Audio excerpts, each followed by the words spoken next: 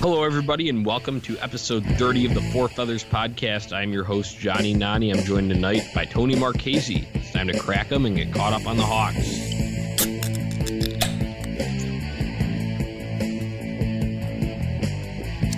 Cheers, buddy.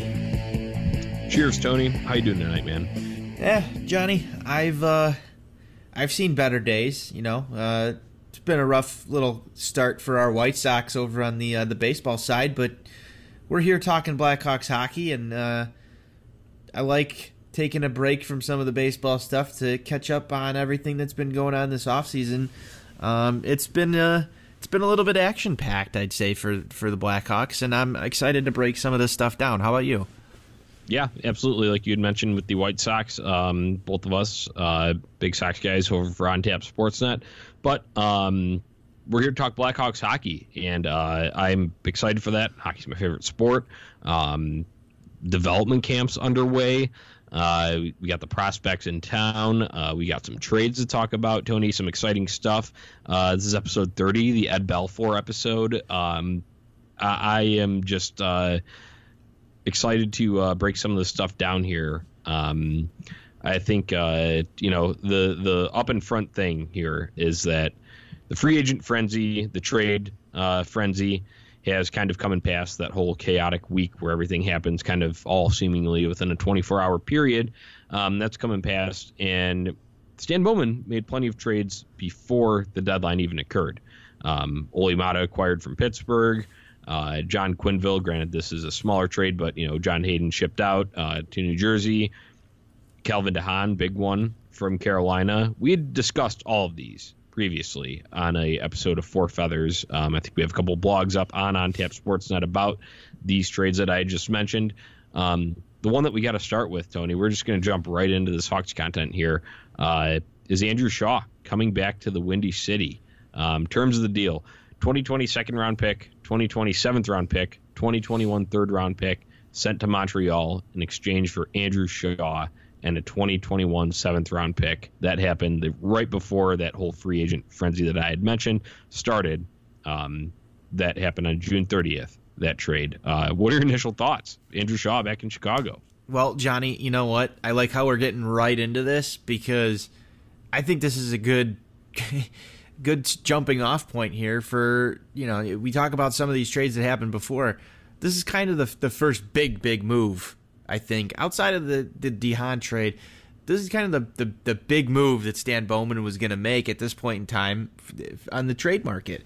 And, a lot of people, when this trade happened, there was some mixed reaction, right? Obviously, you see this pick package for Andrew Shaw, and you think to yourself, this is a lot, a second round pick, a seventh round pick, and a third round pick. Those could be pretty valuable picks depending on how the Hawks play over the next few years here. But you're getting back a guy who's another familiar face. And some of these moves, bringing back the familiar faces, Johnny, they haven't worked out. You saw the Marcus Kruger reunion. You've seen the Patrick Sharp reunion. We've seen the Brandon Saad reunion.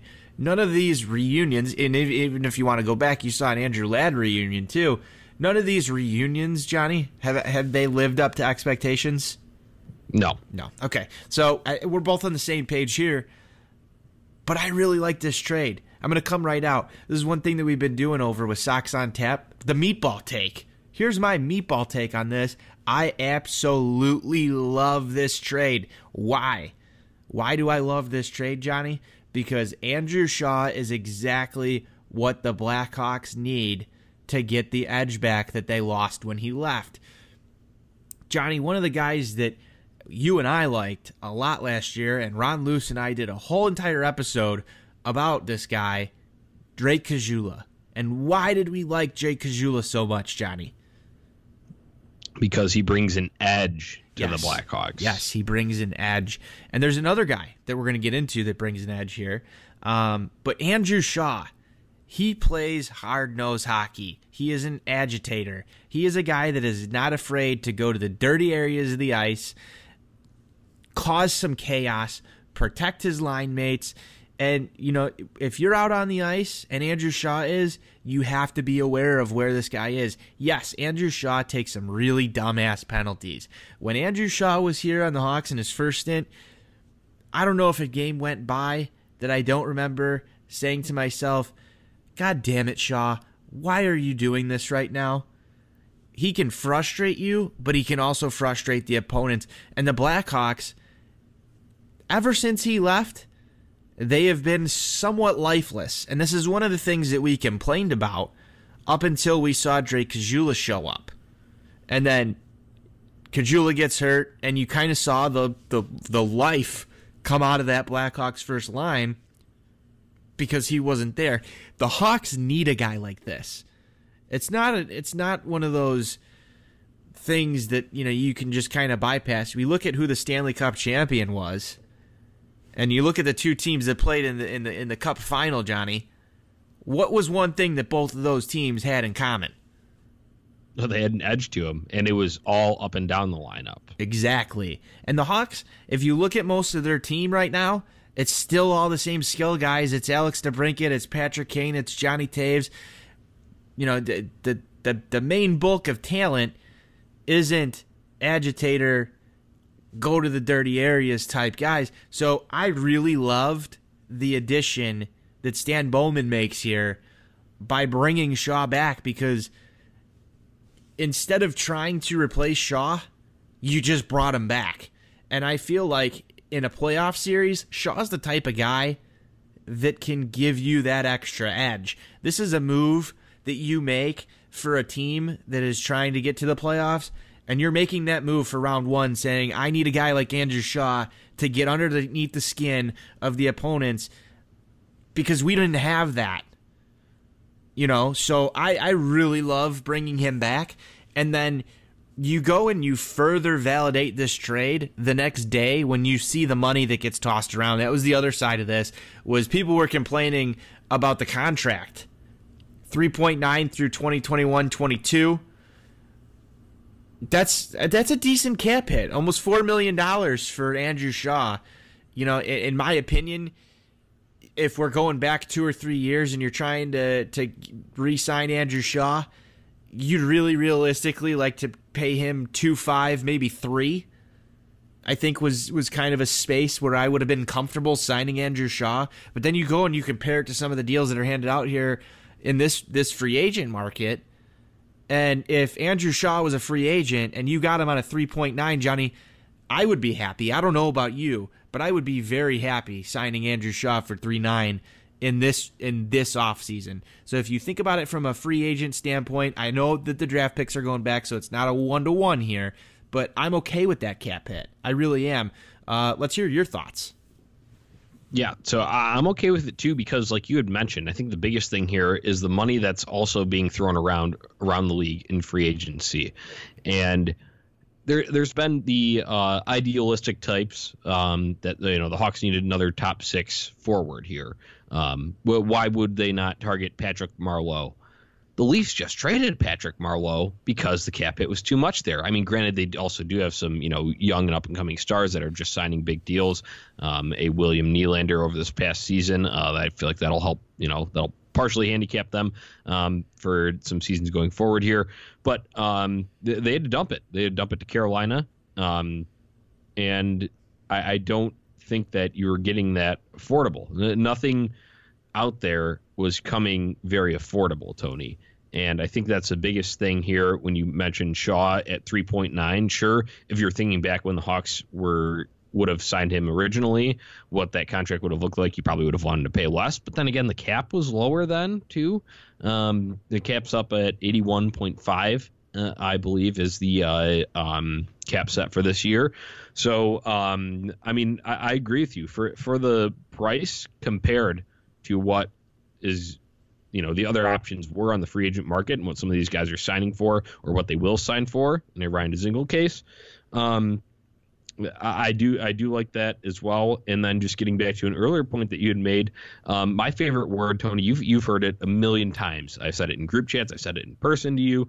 It's edge. Yep. And what I mean by that is the Boston Bruins. Watch the Boston Bruins play hockey. I know they lost the Stanley Cup this year, went 7 games, hard fought. The only reason they even got there is because they play with an edge, and that is from top to bottom. It doesn't matter. You're one of your top scoring wingers, David Pastrnak. I'm not saying Patrick Kane and Alex DeBrincat need to be doing this. Obviously, they're undersized. They're not going to be doing this. But there's a mentality there.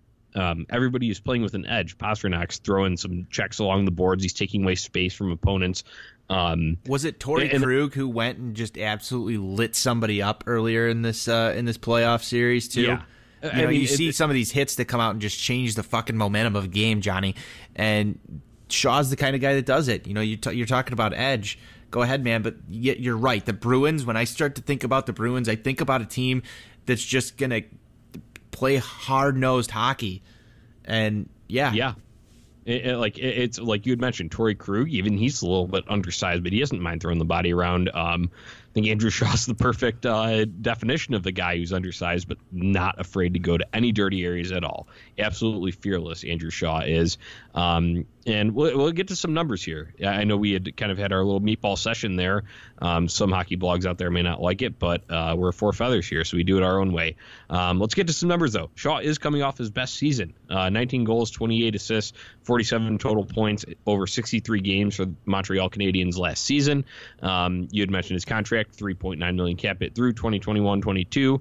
And the last note I have here is bringing back the edge. So we're going back to that. I think that Shaw is a dynamic piece in that you wouldn't consider him a top 6 winger, Tony. I don't think anybody is arguing that he's a consistent mainstay. Oh, yeah, he's totally going to play all season on the first line with Jonathan Toews, no problem. He's a guy that you can slot up and down. I'd say you can play him anywhere. Well, first of all, you can play him anywhere on 1 through 4, but I would say his most consistent would probably be on 1 or 3, to be honest with you, just when I think about it. If they do want to throw him up there with Toews on that top line like they did with Caggiula last year. And I'm not saying he's a permanent fix there, but you know how a line blender works. I mean, I know Q was very vigorous with it in changing it up, but Colliton wasn't afraid to mix it up either. Obviously, he tried Drake Caggiula out there.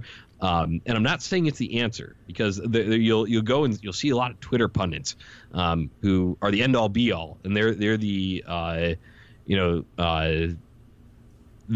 mountain of hockey knowledge out there, at least in their minds. I'm not saying that Andrew Shaw should be playing on the first line every game or will be playing on the first line, but I do think it's valuable that you can plug him up there. Say when you're playing a team that's an asshole team, say you're playing a Philly, say you're playing a Winnipeg Jets, and you need it. It's something that's kind of invaluable, and the Hawks have been lacking. We had it a little bit in Drake Caggiula last year, but he got injured. As soon as he went out, they didn't even utilize John Hayden. So he didn't even get his time to perform in that role that he would have filled with Drake Caggiula's absence. So that's just my initial reaction to the Andrew Shaw trade. I think that it's that whole segment could be considered our meatball take of the day. And I don't really care, Tony. That's just we're just going to tell it how we think the game, and obviously the season will tell us more about Andrew Shaw's game and if he's going to be a contributor on offense like he was a little bit for the Montreal Canadiens last year. Let's hope he can stay healthy. I think that was the thing too. He missed some time last year up in Montreal, so that'll be something to keep an eye on too. But hey, that's the style of his game. He's not gonna be healthy because he's not gonna shy away from it. Yeah, he throws the body around, and when you acquire a type of player like that, people are gonna go out there and say, why would you go get a guy who's gonna get injured all the time? Well, you know what? If you're gonna play cool and tough hockey, and you're gonna get into scraps, and you're gonna go to those dirty areas, and you're gonna play like that, you're gonna get injured. That's just and that's just part of the deal here. So I'm not expecting a full season out of Shaw. I'm expecting him to get banged up, because if he's getting banged up, he's doing his job, Johnny. That's how I look at it. That might be a bad take from my part, but that's the way I see it. Is guys like Caggiula and Andrew Shaw, they're gonna get banged up. That's their style of play. And you know what? You bring up a point here, because if not, I'm not advocating for anyone to get injured. Obviously, you don't want anyone to get injured, but it's sports. It's a high impact game. People are going to get injured no matter what, whether it's a freak accident or a collision play or just them playing the physical style that Andrew Shaw does. If not him, say there's no Andrew Shaw here. If not him, who? Right. You want Calvin DeHaan, one of your top, he's just coming off of shoulder surgery. You want him to be your guy that mixes it up every once in a while. You want Jonathan Toews out there mixing it up like he had to? You bring up a good point, Johnny. I really like this. How many fights have you seen Johnny Toews get into since Andrew Shaw left? I'm uncomfortable with the number of fights that Jonathan Toews has been in. Yeah, I mean, like you'd said, it's if not him, then who? And I just need to reiterate that. I'm not advocating for anyone to go and play a reckless style of game where they are, trying to get injured or injure other players. But that's just hockey. There is a, like I'd mentioned, physical high impact element to it. Certain guys hit, certain guys have skill and skate around it and score. Patrick Kane, perfect example. Obviously, no one expects him to be mixing anything up at all. But do you want an aging Duncan Keith to? I mean, Brent Seabrook will when he has to, because that's just the type of leadership that he provides, and he's a big body. He's proven that he's not afraid to when it's necessary. And someone's taking an unnecessary run at, say, a more skilled winger or, smaller puck mover defenseman, Seabrook will eat some of that. And I expect some of that as well this year. That's part of the value, talk about Seabrook's contract being overinflated. Obviously it is. Everyone knows that. That's been, beaten like a dead horse. So we don't need to continue on that. But if he can provide some sort of value there, it could be in some of that regard.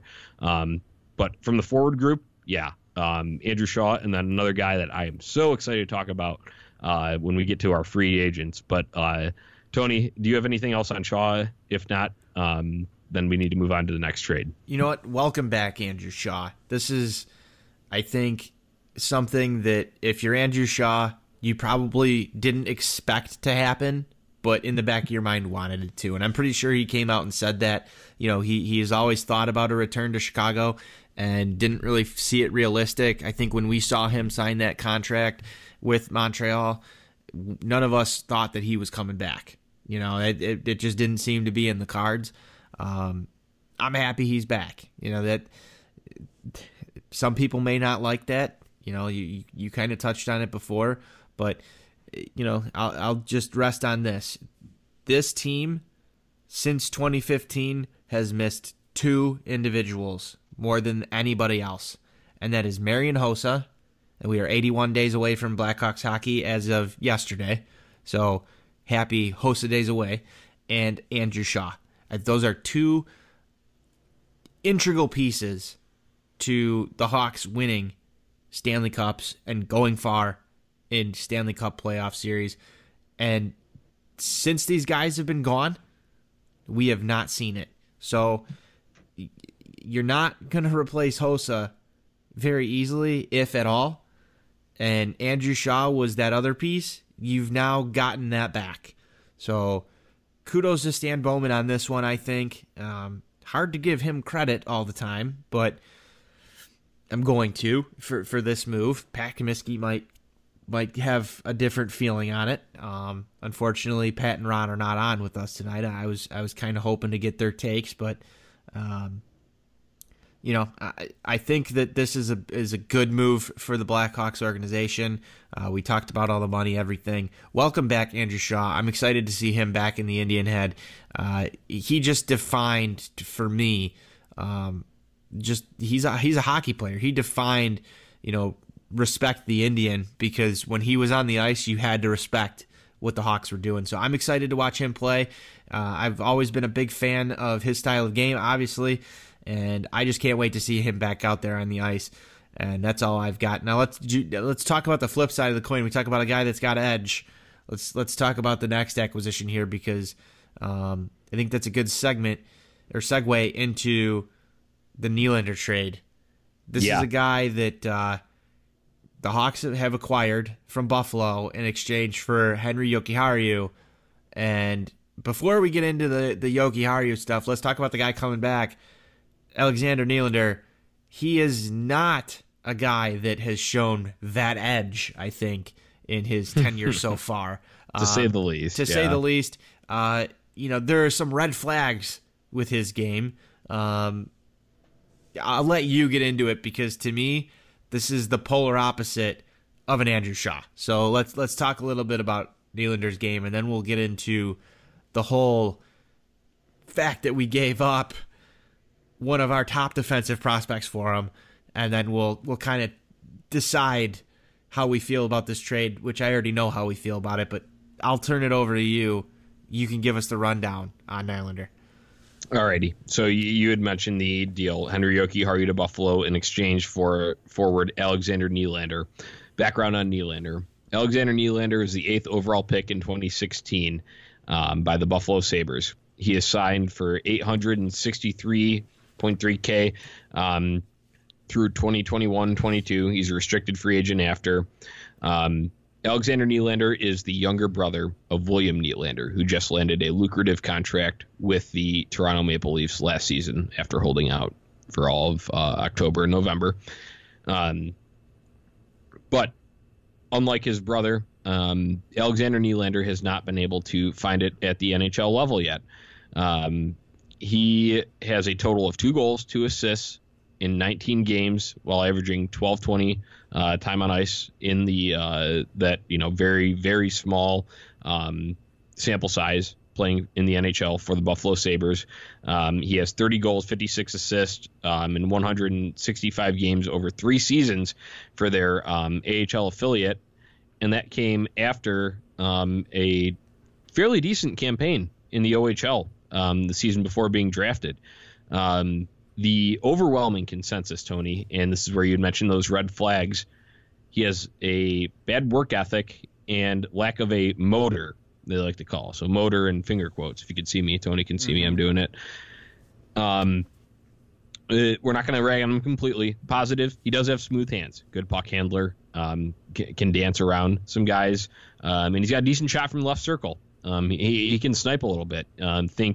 Not the same level. Obviously, Alex DeBrincat's established himself, but think his OHL highlights look, similar to some DeBrincat shots from that because he is a right-handed shot using, that left circle, kind of where Ovi sits on a power play, that sort of area. So think that for positives for Alexander Nylander. And then another positive, he joins Carpenter, Shaw, DeBrincat, only right-handed shots in this forward group. And of those, DeBrincat, obviously the only shooter, sniper type. None of those other guys are going to be beating goalies consistently just because of their shot. So, Tony, the red flags are the biggest thing here, though. We had heard plenty of comments, reaction, replies to tweets, Instagram posts, whatever. The people in Buffalo just said this guy doesn't try. Said they thought he was too good to be in the AHL level, and for that reason didn't put forth the utmost effort that he could when he's trying to, make his way up to an NHL roster spot. And I think the most concerning thing to me, Tony, about Alexander Nylander is that Buffalo is a team that is just thirsty for talent around a guy like Jack Eichel. Mm-hmm. Around, it's a defensive side, but a Rasmus Dahlin. Other than that, there's really not a whole lot of elite forward talent there.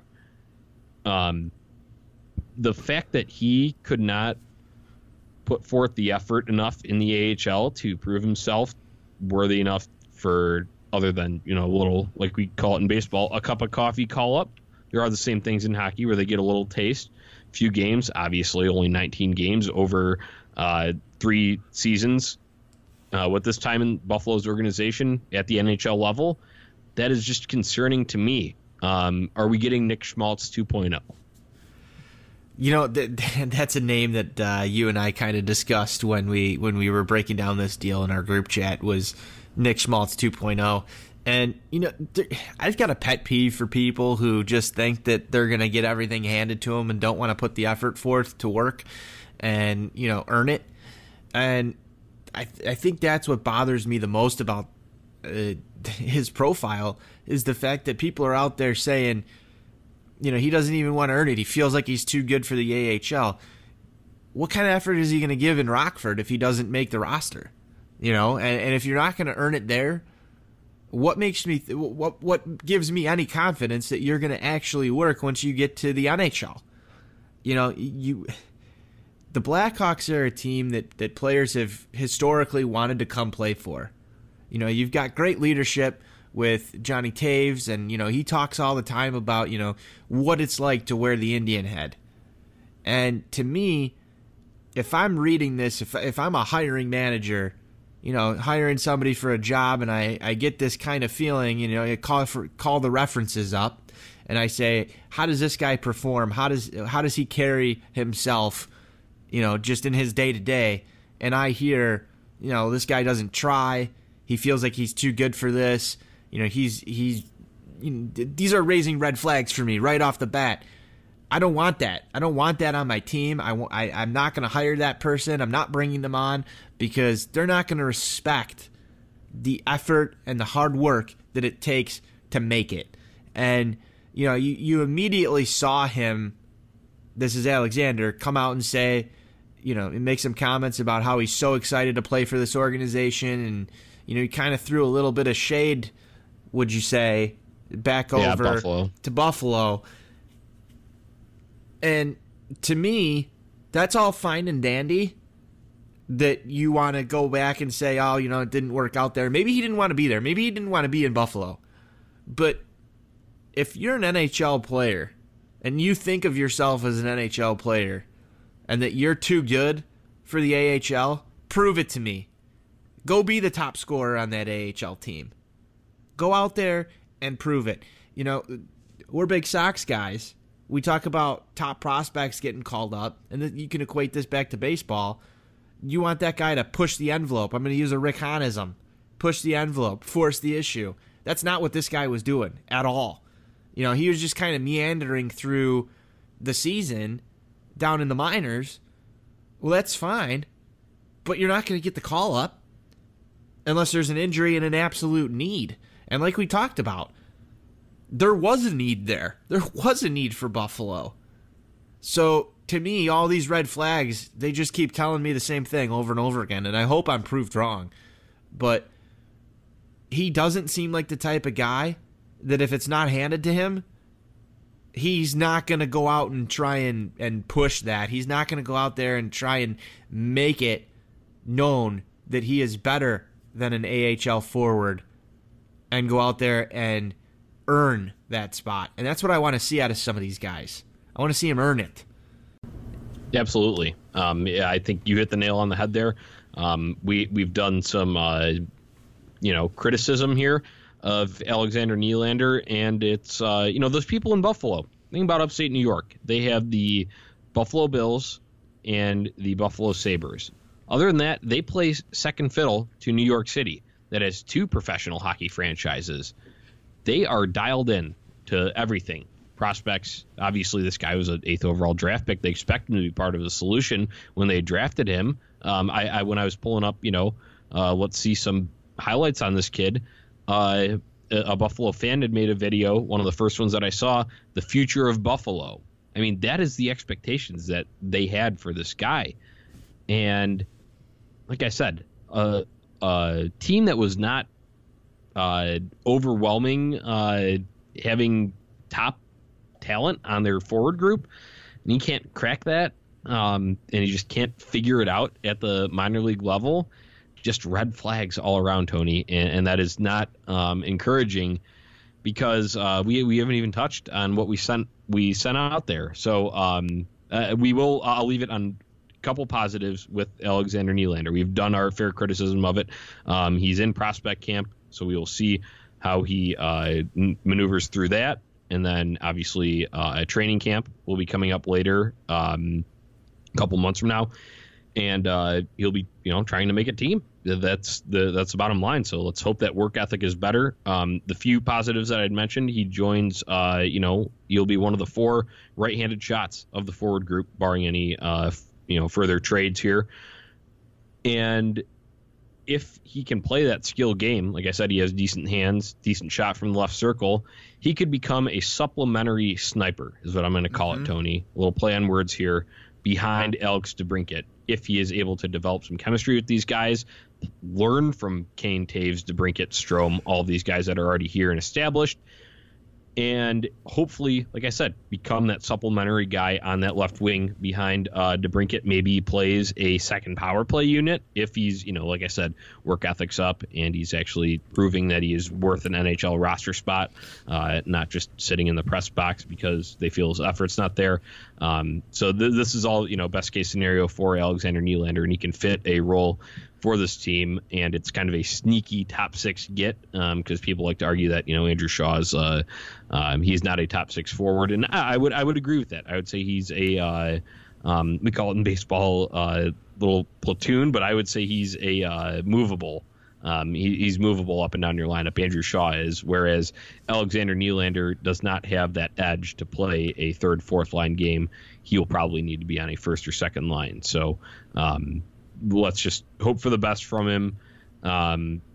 We've already done our fair criticism of it. So if we see him in the AHL and continue to flounder, I actually will not be shocked one bit. I don't think many people that are really in tune with what's going on or what went on in Buffalo will be that shocked. So it kind of sucks that we're thinking, prepare for the worst but hope for the best. But honestly, that's a position that we're in right now. Let's talk about Henry Jokiharju, though. We haven't even gotten to this yet. Henry Jokiharju was the one that we sent out. My initial reaction, WTF, Tony. I have it in the notes here. You can see it on our rundown. I said WTF. We never gave him a fair shake, in my opinion. I wrote a little blog up, some kind of, I guess, reactionary thoughts to this trade. It's over at ontapsportsnet.com. Some thoughts on the Jokiharju trade if you want to go and read it and see all these. But under Coach Quenneville, 15 games, Henry Jokiharju averaged 21-34 average time on ice. Under Kaladin, 23 games, 17-18 time on ice was the average there before being banished to the AHL for the rest of the season. And we had the likes of Slater Cuckoo come in. You had Gustafson, floundering in his own zone. Obviously put up some points, offensive defenseman there. But obviously the defense was horrendous last season. That is putting it lightly, I would say, Tony. And it just seemed too early to give up on one of your top defensive prospects. There are a couple sub notes that I have here, but I will let you sound off first. What are your thoughts sending Henry Jokiharju away? You kind of saw the writing on the wall with this ever since Q was let go. Q loved what he saw from Jokiharju and had him out there on the ice. And then the Hawks started to play games with him. And, I mean, you just kind of gave the rundown on it. And it just felt like for the rest of the year that there wasn't any room in the system for him. And you got to wonder, you talk about Quenneville's influence on the front office and how far that it went. Was Jokiharju drafted because he was a Q guy? Did Stan Bowman draft him to appease Q? Was that the guy that Q really liked? We don't know. We don't know the answer to that question. It's easy to make this kind of speculation just based on the playing time. Did Jokiharju fall out of the fold out of something that was his own doing? Jeremy Colleton was the coach of the Ice Hawks. So he got to evaluate the talent that was down there in the AHL. Not that Slater Cuckoo was an AHL guy for so long and that Colleton liked him, but there was other guys that Colleton got to spend a lot of time with that he probably favored over Jokiharju, who came right into the Hawks and was a Q guy, I guess is what I'm trying to get at. So I don't know the reason why he kind of fell out of favor, but the stats certainly said that he was one of their best defensemen while he was on the Blackhawks. So you can't argue that he was effective in his time here. The one thing that really showed how the Hawks felt about Henry Jokiharju is when they sent him overseas. Good point. I believe, if I remember correctly, Jokiharju did not want to go, and the Hawks told him to. That to me was the beginning of the end of Jokiharju in Chicago. Even though they said that they still really felt high on him and that he was going to come back. And I didn't feel if at any point in time during the season that he should not have been on the Blackhawks, especially you mentioned some of these names and how they played last year. I feel like it was better to have Jokiharju in the lineup than Brent Seabrook. So you can't say that the Hawks were flush with defensemen and had the choice of whether or not they wanted to play Henri Jokiharju. So I don't know. It just seemed like the relationship was broken from the get-go, especially after the coaching change was made. But even that being the case, I don't know who else was available at that pick for the Hawks, but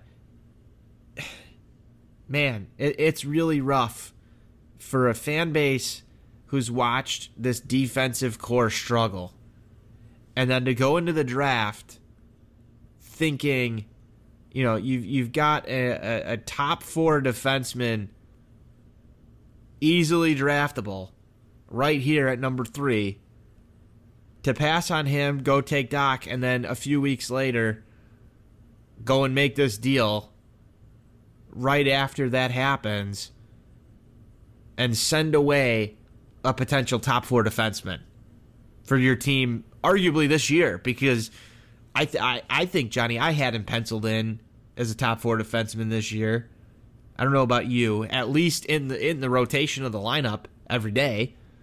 Whether he slots in 1 through 6, that's really not the argument I'm making here. But he's a starting NHL player, I think, in my opinion, and go and trade him for a guy who might not even be on this team when the season opens. So I don't know how you justify that. I don't think that is justifiable.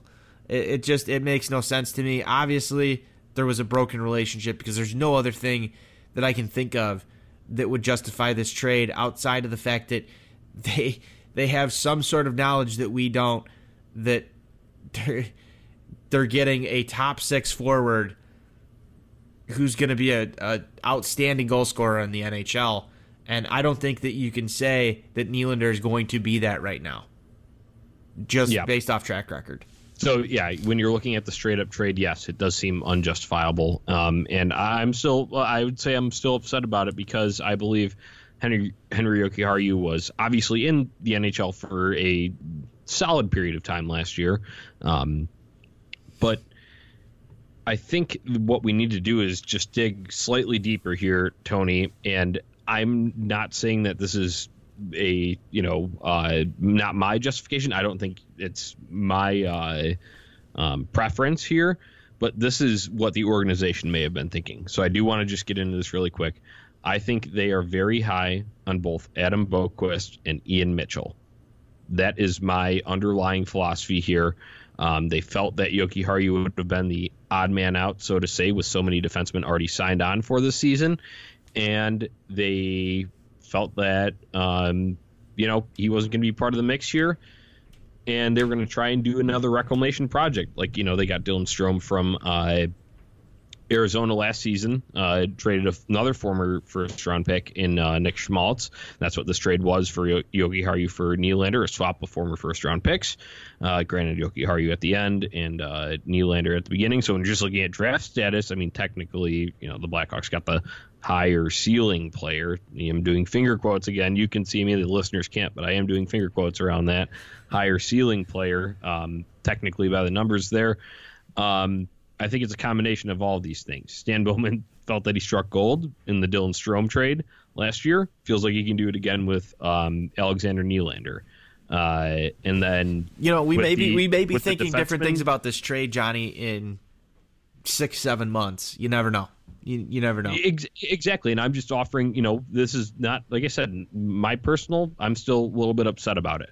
But I'm trying to just offer for our listeners, Tony, a justification for why this may have went down. And I think they're really high on Adam Boqvist and both him and Ian Mitchell. Ian Mitchell will most likely return to Denver. But he made it very clear today after the first day of development camp that, he does intend on signing with the Blackhawks. Loyalty is big to him, yada, yada, yada. And Adam Boqvist, his quote, this is via Charlie Remiliotis. Adam Boqvist says, "Of course I want to play in the NHL, but we'll see. I want to turn pro quick, and I think I'm ready for that." He thinks he's ready for it. Does the organization? That's a different question. We'll see more over prospect camp coming up here. Obviously, training camp, that'll be a huge point for making Adam Boqvist development. Last year, Tony, Adam Boqvist stayed with the team past those 3 preseason games when they usually send guys down. And we had thought, oh, my God, are they going to give him this 9-game tryout? Is he going to make this team?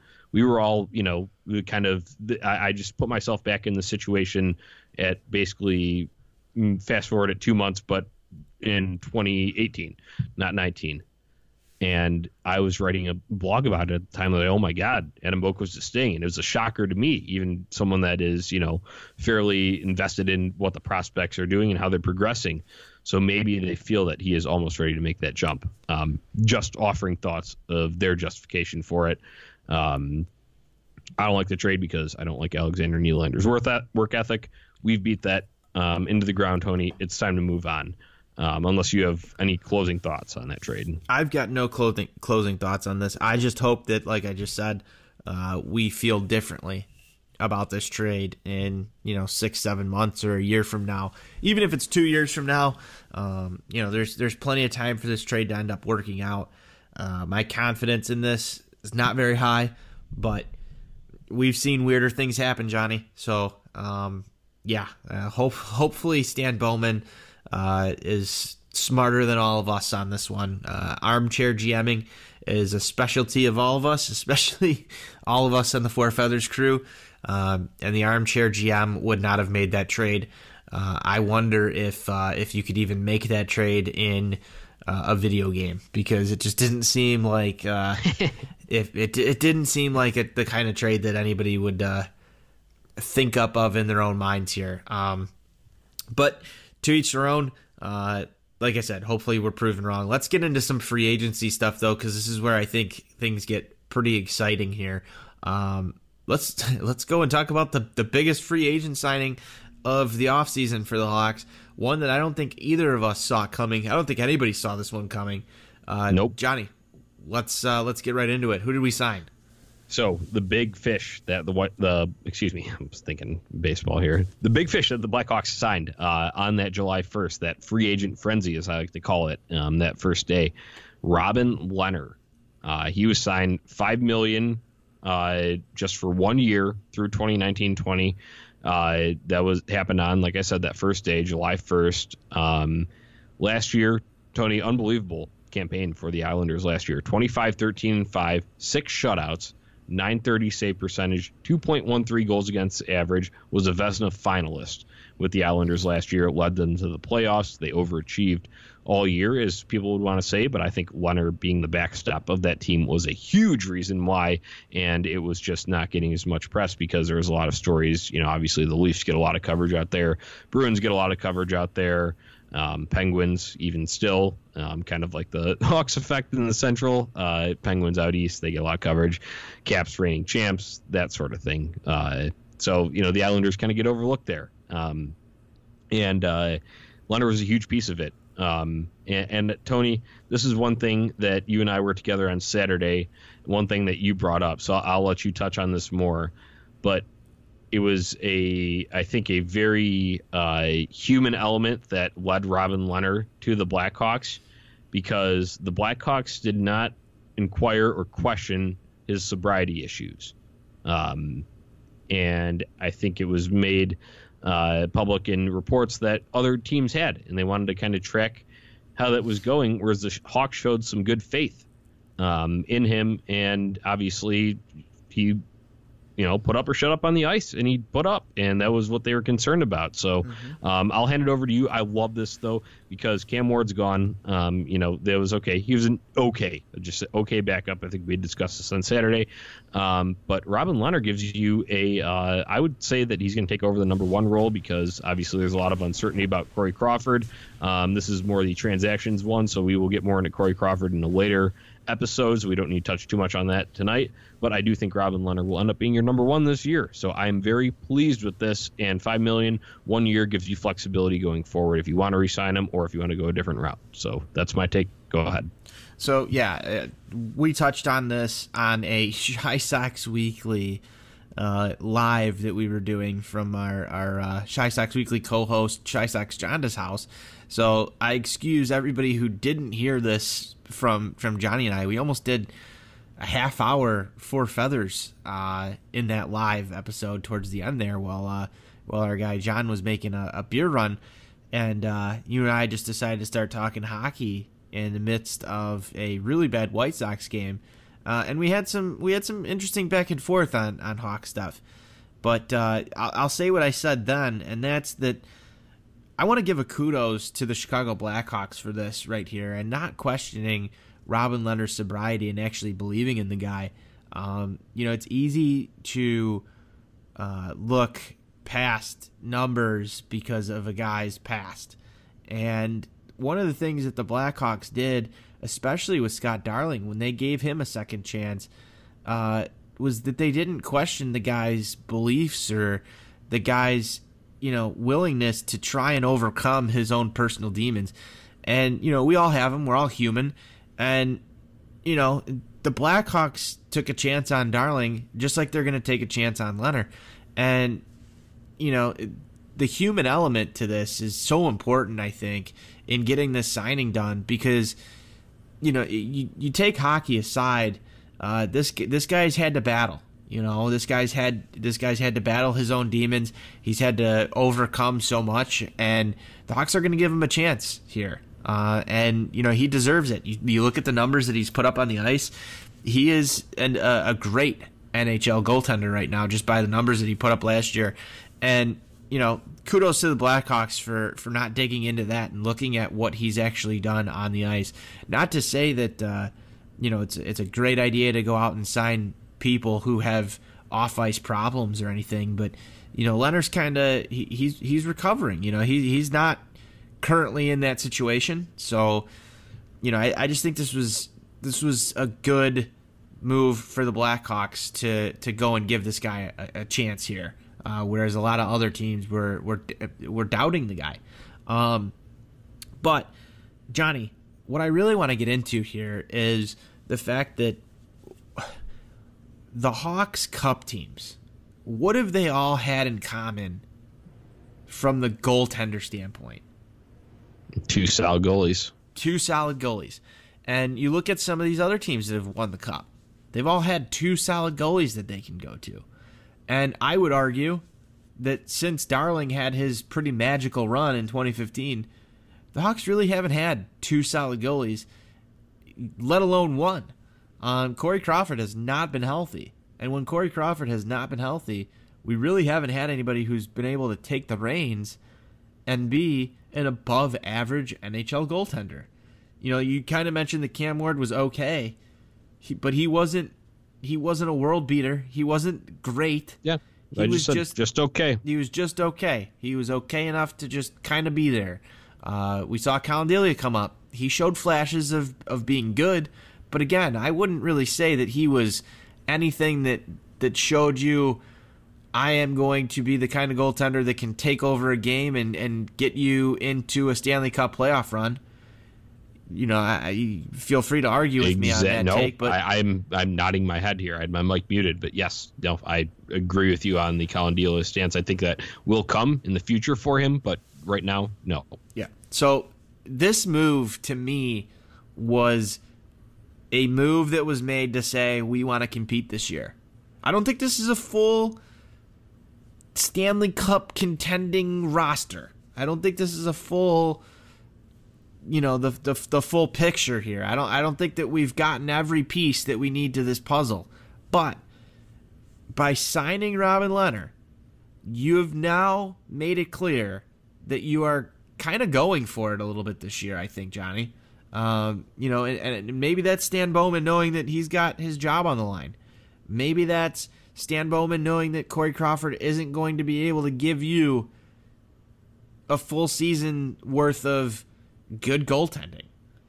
You know, you look at the injury history, we've solidified the goalie position, in my opinion, because if you get a good split between these guys, and I have a feeling it's going to go, like you said, with Leonard as your number one, maybe 60-40.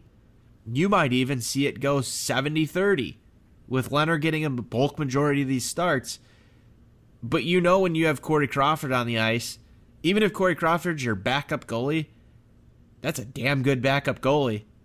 You know, you said we'll get more into the Crawford stuff at a later date, but this is a huge signing.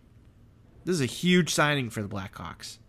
You know, I don't think that I haven't really listened to any of the other, you know, podcasts or Hawks coverage that's out there on this signing yet, but in my opinion, this is probably your best move you've made all offseason. You know, we talked about. I would argue Calvin DeHaan, just because the defense was such a sore spot last season. I would probably put that as my number one, just for in terms of positional need and where the biggest lacking factor was last year. But yes, this just like you had said, you are going for it here. You give yourself he was a Vezina finalist last year. Yep. Holy hell. That is great. And, maybe the deal was the same in New York and he just didn't want to be there anymore. I think that's what Ron Luce would have said if he was on this podcast tonight, because that was his commentary initially in our group chat during it. So I am just, no one expected it. I think that's the biggest thing, Tony. So I think it comes as a surprise, and it is such a pleasant surprise because it sure, you didn't spend the money on a top six forward that, you'd probably overpay in for too long anyway. Yeah, you got a guy for this season that is going to help make a major difference, because a goalie can steal a game. A forward can't steal a game for you. Maybe a Patrick Kane can every once in a while with an unbelievable through-the-roof performance. There's maybe three guys in the league that can: Austin Matthews, Patrick Kane, and Connor McDavid. Sidney Crosby, too. Yes, I believe four. I'll say that. But other than that, a goalie can steal a game straight up. And I think that is the bottom line in the signing. And it's great. And like I'd mentioned, term length, only 1 year. If you really like him, want to keep him around, you have the, you showed the good faith. You did not question him. He may be more inclined to sign with you than with another team in free agency after this season. So that is why I like the Leonard signing a lot. You know what? It's so low risk. And Johnny, if the Hawks for some reason fall out, Leonard's a prime trade candidate at the deadline. Very good point, Tony. And that's something. If the Hawks are down and out for whatever reason, he is such a movable asset. And that's not to say that you can't go and re-sign him again next offseason. He's on the 1 year deal. You've got Corey Crawford on the last year of his. Chances are Corey Crawford will not be back next year. You're basically trying this guy out, while at the same point in time, going to go out and try and compete for a playoff spot. You mentioned that goalies can steal games. How many times did that happen to the Hawks last year where, we put up close to 50 shots and wind up scoring one or getting shut out? It just felt like we kept falling victim to goalie stealing games. And then on the flip side, I didn't really feel like we had many games last season where the Hawks goalies were the reason that we won. Just few and far between. It was few and far between. I can't even remember them off the top of my head right now. Any performances where I was like, okay, that was a goalie win. Thank God we've got Crawford, Delia, or whoever else we threw out there. There were a couple, but you had mentioned few and far between. Yeah, I'm sure there were a couple, but off the top of my head right now, they're not really popping out. And I think the thing is not enough. Yes, maybe that's it. They might be a good team up front. You're still going to need your goalie in some games. The puck just doesn't bounce your way some games. That's the way it goes. That's hockey. That's life. That's hockey, baby. Yeah, exactly. So I feel like this signing was a very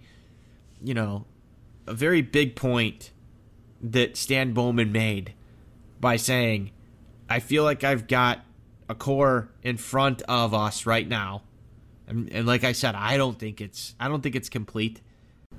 But when you go and supplement it with a goalie that can steal you games, a Vezina finalist, like you said, and you can share that time with Crawford, you basically have an insurance policy too on Corey Crawford now.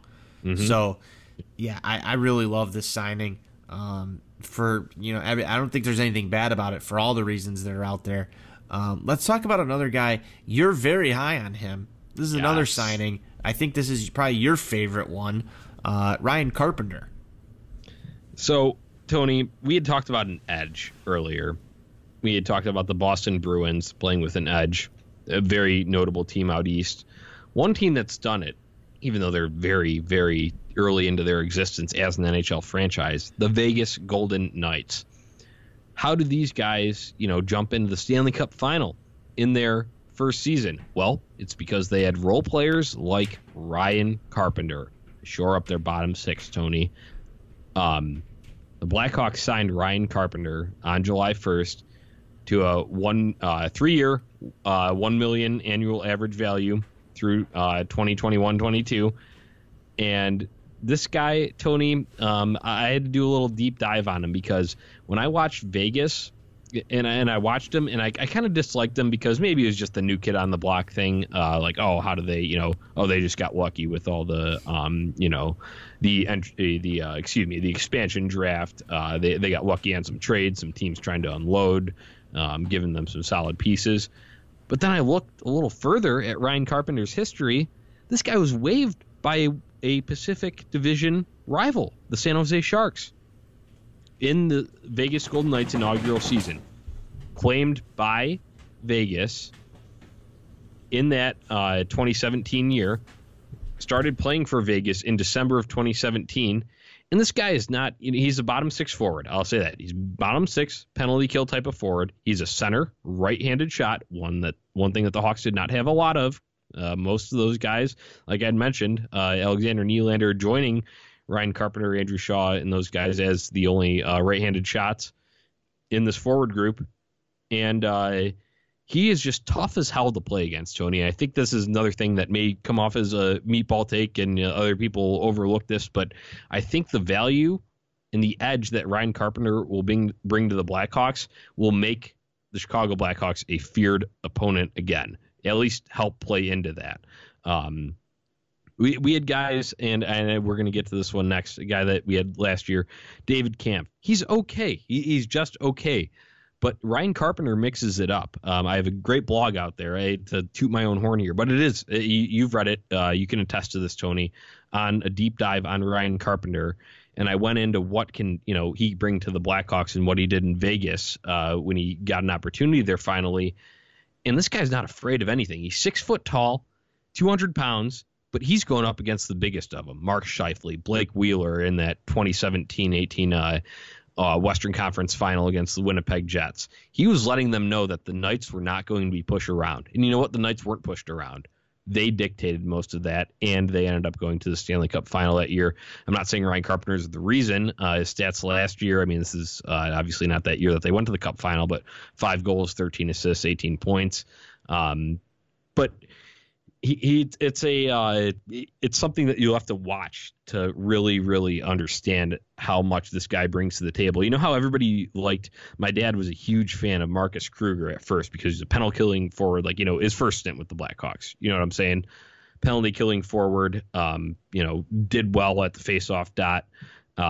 Just kind of, put his body on the line when he needed to, defensive specialist, that type. And Ryan Carpenter is going to bring that to the Blackhawks, and that is why I'm so excited about this. And I really have an appreciation for the guys that do that type of stuff, Tony. And that'll end my rant. I'll let you get your piece in on this. But for $1 million, 3 seasons, I love what this guy brings to the table. So, Johnny, I love it for all the same reasons you do. And one of the things that I felt about this team over the last 2 years was that the bottom six was so weak. There was a ton of guys out there that just weren't memorable. And again, I like to compare back Luke to Johnson. Yeah, that's a great name. I compare back to some of these Stanley Cup teams, and you go and you look at the bottom six, and you're like, this guy's got a purpose out here. You just brought up one in Marcus Kruger. Boynton. Yeah, There's plenty of them. I keep going. Andrew Ladd. Yeah. Ben Eager. I mean, yeah. These guys all served a purpose. Ryan Carpenter, I think, can be. Yeah, like a Ben Eager out there. It's like, okay, what's Ben Eager's purpose? He's out there to mix it up. He's a tough guy. He's gonna give you his all when he's out there. And they may not play a lot of minutes, but they become fan favorites. And we talked a little bit about this last year. You're like, oh, Brandon Perlini, he's a guy who could be a bottom six guy, but he's got a role on this team, and you could see it. So when Perlini came over, it was like, okay, we got him. Cahoon was one of those guys where I felt like was a playoff series away from becoming kind of a household name. Obviously, we know he got traded, but there just seemed to be this lack of bottom six guys, and Kampf is one of them in my opinion still to this day, where it's just kind of like, what is he doing here? He's just kind of another guy. But now you add Ryan Carpenter. If Andrew Shaw becomes a bottom six guy, that's a freaking awesome bottom six guy. He serves a purpose. Yep. You throw Perlini on there. Now there's three of those bottom six guys right off the bat where you've got a role for them. And then, you can add in some of these guys. Does Kurashev wind up on this team? Kubalik, do any of these guys wind up on this team? Those guys, they're not just... And they're not bad fill in the blanks, to be honest with you. Right, exactly. So, this isn't going to be the Luke Johnsons of the world or the Martinsons, Yes, good name. Good name to bring up there. These aren't just these meh, what am I getting from you type guys. These are guys that either serve a role or are going to have a purpose, a further purpose on this team. And in order for you to be a playoff hockey team, your bottom six has to be effective. We talk about the importance of rolling four lines. We haven't been able to do that. And now, very true. And now, I finally feel like you have a team, at least on paper, depending on how you construct this, where you've got guys that you're not going to be bored as hell watching out there on the ice. How many times were you watching a game and you're like, I'll go back to Martinson, you're like, I really like the way that he's playing right now. Never. Yeah. Never. I can't ever recall saying that. No, I agree. And Tony, this is, I hate to bring it back to baseball again, but we call them quadruple A because there's, the levels in baseball that triple A is the highest right before MLB. They're quadruple A, so right on that verge. I feel like these guys like Martinson, like Luke Johnson, like they could maybe be on an NHL team, but they're most likely suited for AHL, so they probably fit somewhere in there. I don't know what we're going to call that. We'll have to come up with a term this season. But that's kind of what you got there, the vibe. Even though I kind of think Martinson's more of an AHL career type, but there's going to be one or two guys on every roster where you kind of question, hey, should they be here? Should they not be here? Just based on that level. Yeah, the ANHL guys, I don't know. We'll figure it out. We'll figure it out. We'll figure it out. But there's going to be some of those guys on every roster. The Hawks just seem to have like 5 or 6 of them. And over the past 2 years, yeah. Yeah, on the roster at the same time. On a playoff team, you don't have 5 or 6 of them. You maybe have 1, 2. Some of these Hawks teams over the last 10 years had 0 of those guys. So to finally have worthwhile players filling out that bottom 6, and I feel that maybe I'm being too high on this team right now as currently constructed. I feel like there's still definite holes, but it has a different feeling about this roster that makes it worthwhile watching. At least I am more excited about this team than I have been over the past 2 years with what we've got right now. I think that's what has me most excited is I feel like we've got some guys that can fill out the bottom 6. We've got some definite more interesting pieces on defense. And then we also have, like we talked about, a goalie 1-2 tandem that is, I'd say, above average. As long as Corey Crawford stay healthy, I think that goalie tandem can go up there against any other goalie tandem in the league. And I like the way this roster is constructed. I still feel like you're probably maybe 2 or 3 pieces away, but it's so much better, at least for me, going into this year than it was last year. I agree. And just to close the book here on Ryan Carpenter, we are running a little bit long here, so we're going to get to the last segment that we have. But to close the book on Ryan Carpenter, 52.6% on faceoffs last season compared to what they signed David Camp for. Same deal, $1 million, but just one less year. So only 2 years for David Camp. He was only 45.3% on faceoffs last season. So very similar point production. And I think you're just going to get more from Carpenter, and he will be much more noticeable on the ice. That's closing the book on Ryan Carpenter. I can't wait to see this guy wearing the Indian head come October, Tony.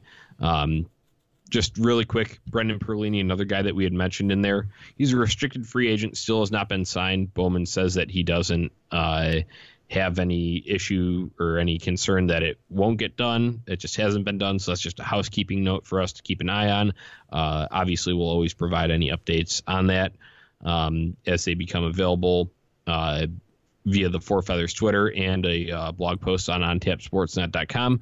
Hawks currently have roughly $2 million in cap space, slightly over, but for meaningful dollars, $2 million, say. So will be interesting to see Perlini if he signed what he signed for.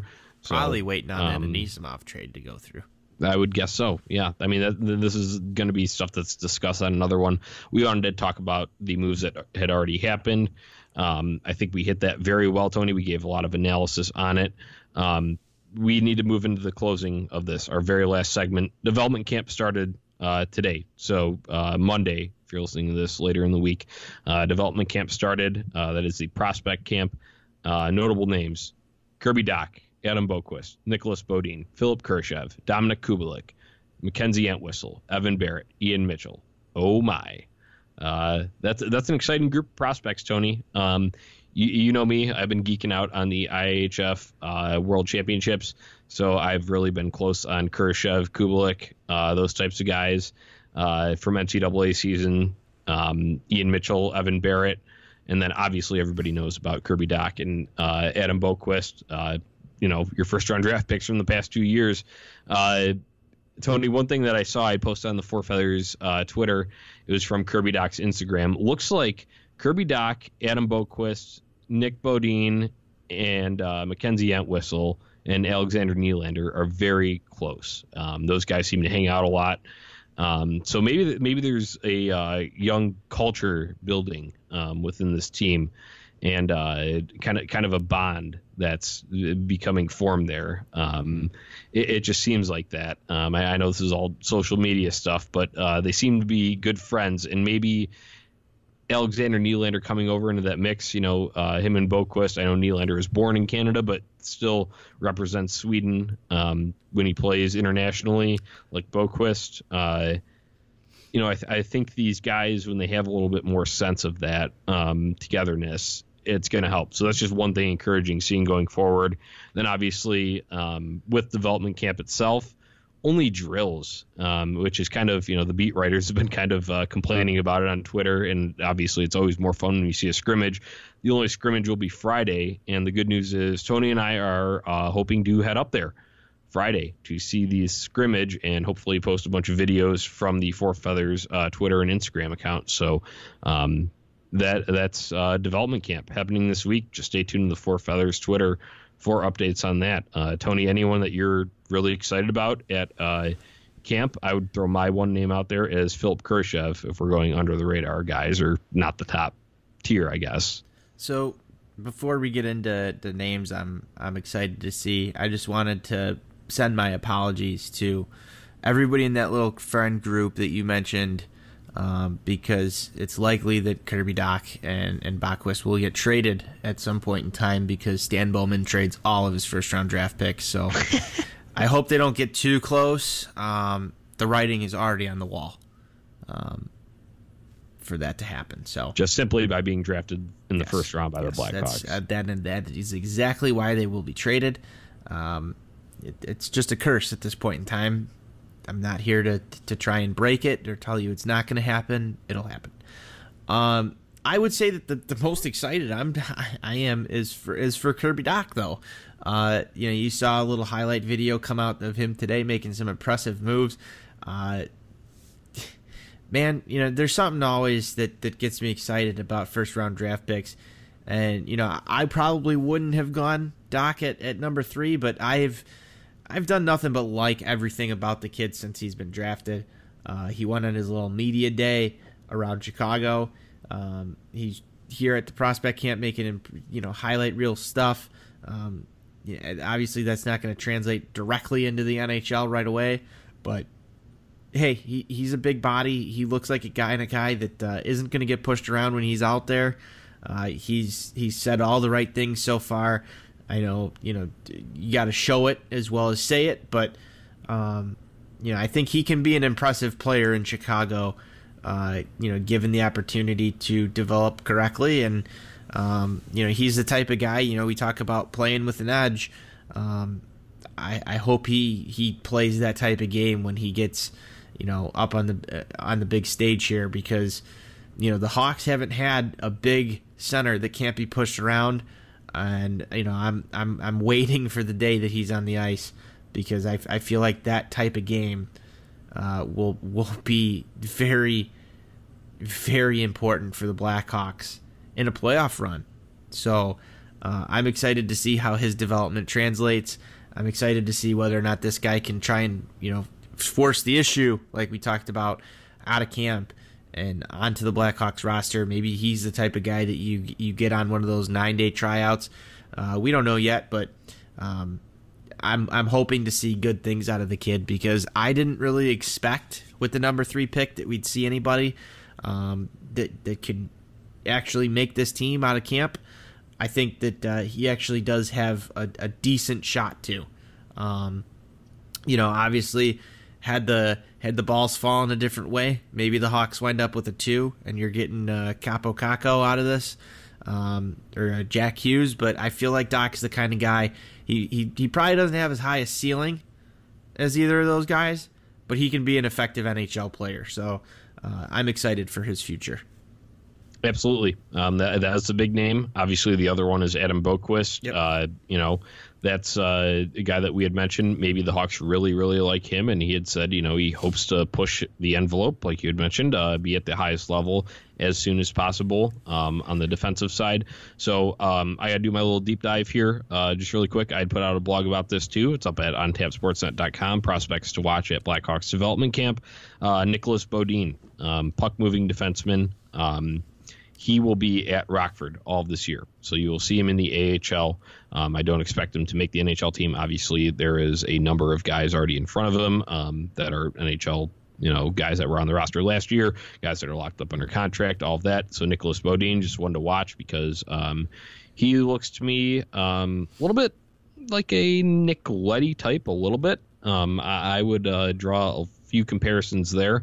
In that regard. And then the one that I had mentioned right before I handed it over to you, Philip Kurashev, Swiss winger. This kid, he's got a nice release on his wrist shot. He's done some impressive things in the QMJHL. If you listen to Four Feathers over this past season, when we offer the prospect report, Kurashev seemed to be a guy that always came up in our discussions here. And then Dominic Kubalik, a guy that was acquired from the LA Kings last year just for a 5th-round draft pick. He had a really nice showing at the IIHF World Championships this past season, or this past spring. So just another guy to keep an eye on through there. And then obviously the NCAA talent, as I had mentioned before, Evan Barrett, Ian Mitchell, and then recently drafted Alex Vlasic. He'll play at least 2 years at Boston University. But yeah, that's development camp. We'll tweet out all those updates from Four Feathers, and hopefully Tony and I can be in attendance for that scrimmage come Friday. Only last housekeeping news bit. Dach did sign his entry-level deal, $925K, 3 years. So that goes through 2021-22. And, they said they're going to give him every opportunity to make this team out of camp. So prospect camps where it first starts, where he has the first chance to make a good first impression, and then obviously development camp later in the end of summer into fall. So and then into preseason too. So that is just stuff to look out for. Throw a little Shy Sox John in there. Look out for that. Tony, let's get some closing thoughts here. Yeah, I think this was fun. Talking Blackhawks hockey in the middle of summer. Never a bad time. I like the off season so far. I don't think that there was anything all too terrible. I know we didn't really like the Jokiharju trade, but we kind of saw some silver linings in there. I think a little bit. So I wouldn't say everything's all bad. We've made some really good moves. Bringing back Andrew Shaw, signing Robin Lehner. The Doc edition could be something that we come to find immediate impact from. I know I'm not exactly the most patient of all people, so I like to see that immediate return on investment. So I'm hoping to see him make the roster right out of camp. I think I mentioned that a few times. I think this is a different team than what we saw last year. A lot of grit added to this roster. That's what I like to see. I think I bitched about it the most last season on Four Feathers, that this team just seemed to get pushed around at every turn, at every corner, for every puck battle. It was just frustrating to watch. I'm excited to see a team that has a little bit of a renewed energy to it. It's been said every year that they're going to come out and play with that edge, and we haven't seen it. Since they won that cup in 2015, every year they come back and say, we're here to go make a run. We're going to go back and have that hunger. I feel like they finally have guys that have that hunger. Ryan Carpenter, an under the radar guy who's going to have that hunger. Andrew Shaw has never lost that hunger. Kirby Dach, a third pick overall, coming in, he's going to be hungry. You get a roster that's won a few Stanley Cups, and you kind of lose some of that edge that you had before because they've been there. And there's something to be said for experience, Johnny.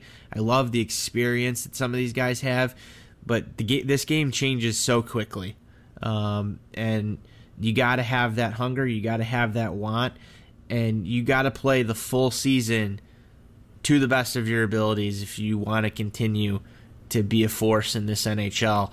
And I feel like the Hawks, while I've said over and over again, they're not a complete team, but they're going to be a hungry team. They're going to be a team, you mentioned it, you said they are going to be a team that you fear playing against because of the guys that they have now. And that's what I want to see, because that's going to make the game a lot more fun to watch. And if I had to grade Stan Bowman so far in this offseason, I'm giving him a B-. And the only reason I'm giving him a B- and not maybe a B+A is the Jokiharju trade. Everything else that he's done so far, in my opinion, has been pretty well thought of. I can see the direction that he wants to take this, and that was my biggest complaint last year, was I don't understand the direction that you're trying to go with this. We talked about that a lot. Like, what are you doing? Are you trying to develop for next year? Are you trying to push this into a full-on rebuild? Are you trying to make the playoffs? What did they keep telling us over and over again last year? Was that we believe in this roster. We think we're going to go and make the playoffs. And they fell short. And they fell short by a pretty wide margin, in my opinion. They didn't have what they needed to be a playoff team last year. I think that they have what they need to go compete for that playoff roster tenfold over what the on-ice product that they put out there last season. So I see a direction. I see where they're going with it. And I feel like, just as a fan of a team, knowing the direction of your team is very important. And at the very least, we can see where the direction is right now. And I think that there's something to be said for that. I'm happy with what it is, and while it's not exactly perfect, just at least knowing what the roadmap is, that's worth it for me to say, we've done some of the right things here. It's hard for me to say that, because I have been very hard on Stan Bowman in this front office, especially, Rocky Wirtz, John McDonough, and kind of the way that they handled things last year. But, man, they've made some decent moves this offseason. I'll turn it over to you for your closing thoughts. Tony, that was great. Yeah, you went on a nice little speech there, and I pretty much echo everything you said, and I'll back it up with just a few names here. Robin Leonard, Calvin DeHaan, Ryan Carpenter, Greater Than, Cam Ward, Chris Kunitz, and Brandon Manning. Think about where we were last offseason. Think about where we are now going into this season. Other than that, your closing thoughts pretty much summed it up. Don't need to beat the dead horse. Tony, great talking Blackhawks hockey with you, as always. Development camp this week. Stay tuned to Four Feathers for updates. Go to ontapsportsnet.com for all of your Blackhawks blogging needs under the section Blackhawks, right there at the top in the top bar. Let's close it out like we always do, Tony. Let's go Hawks. Let's go Hawks.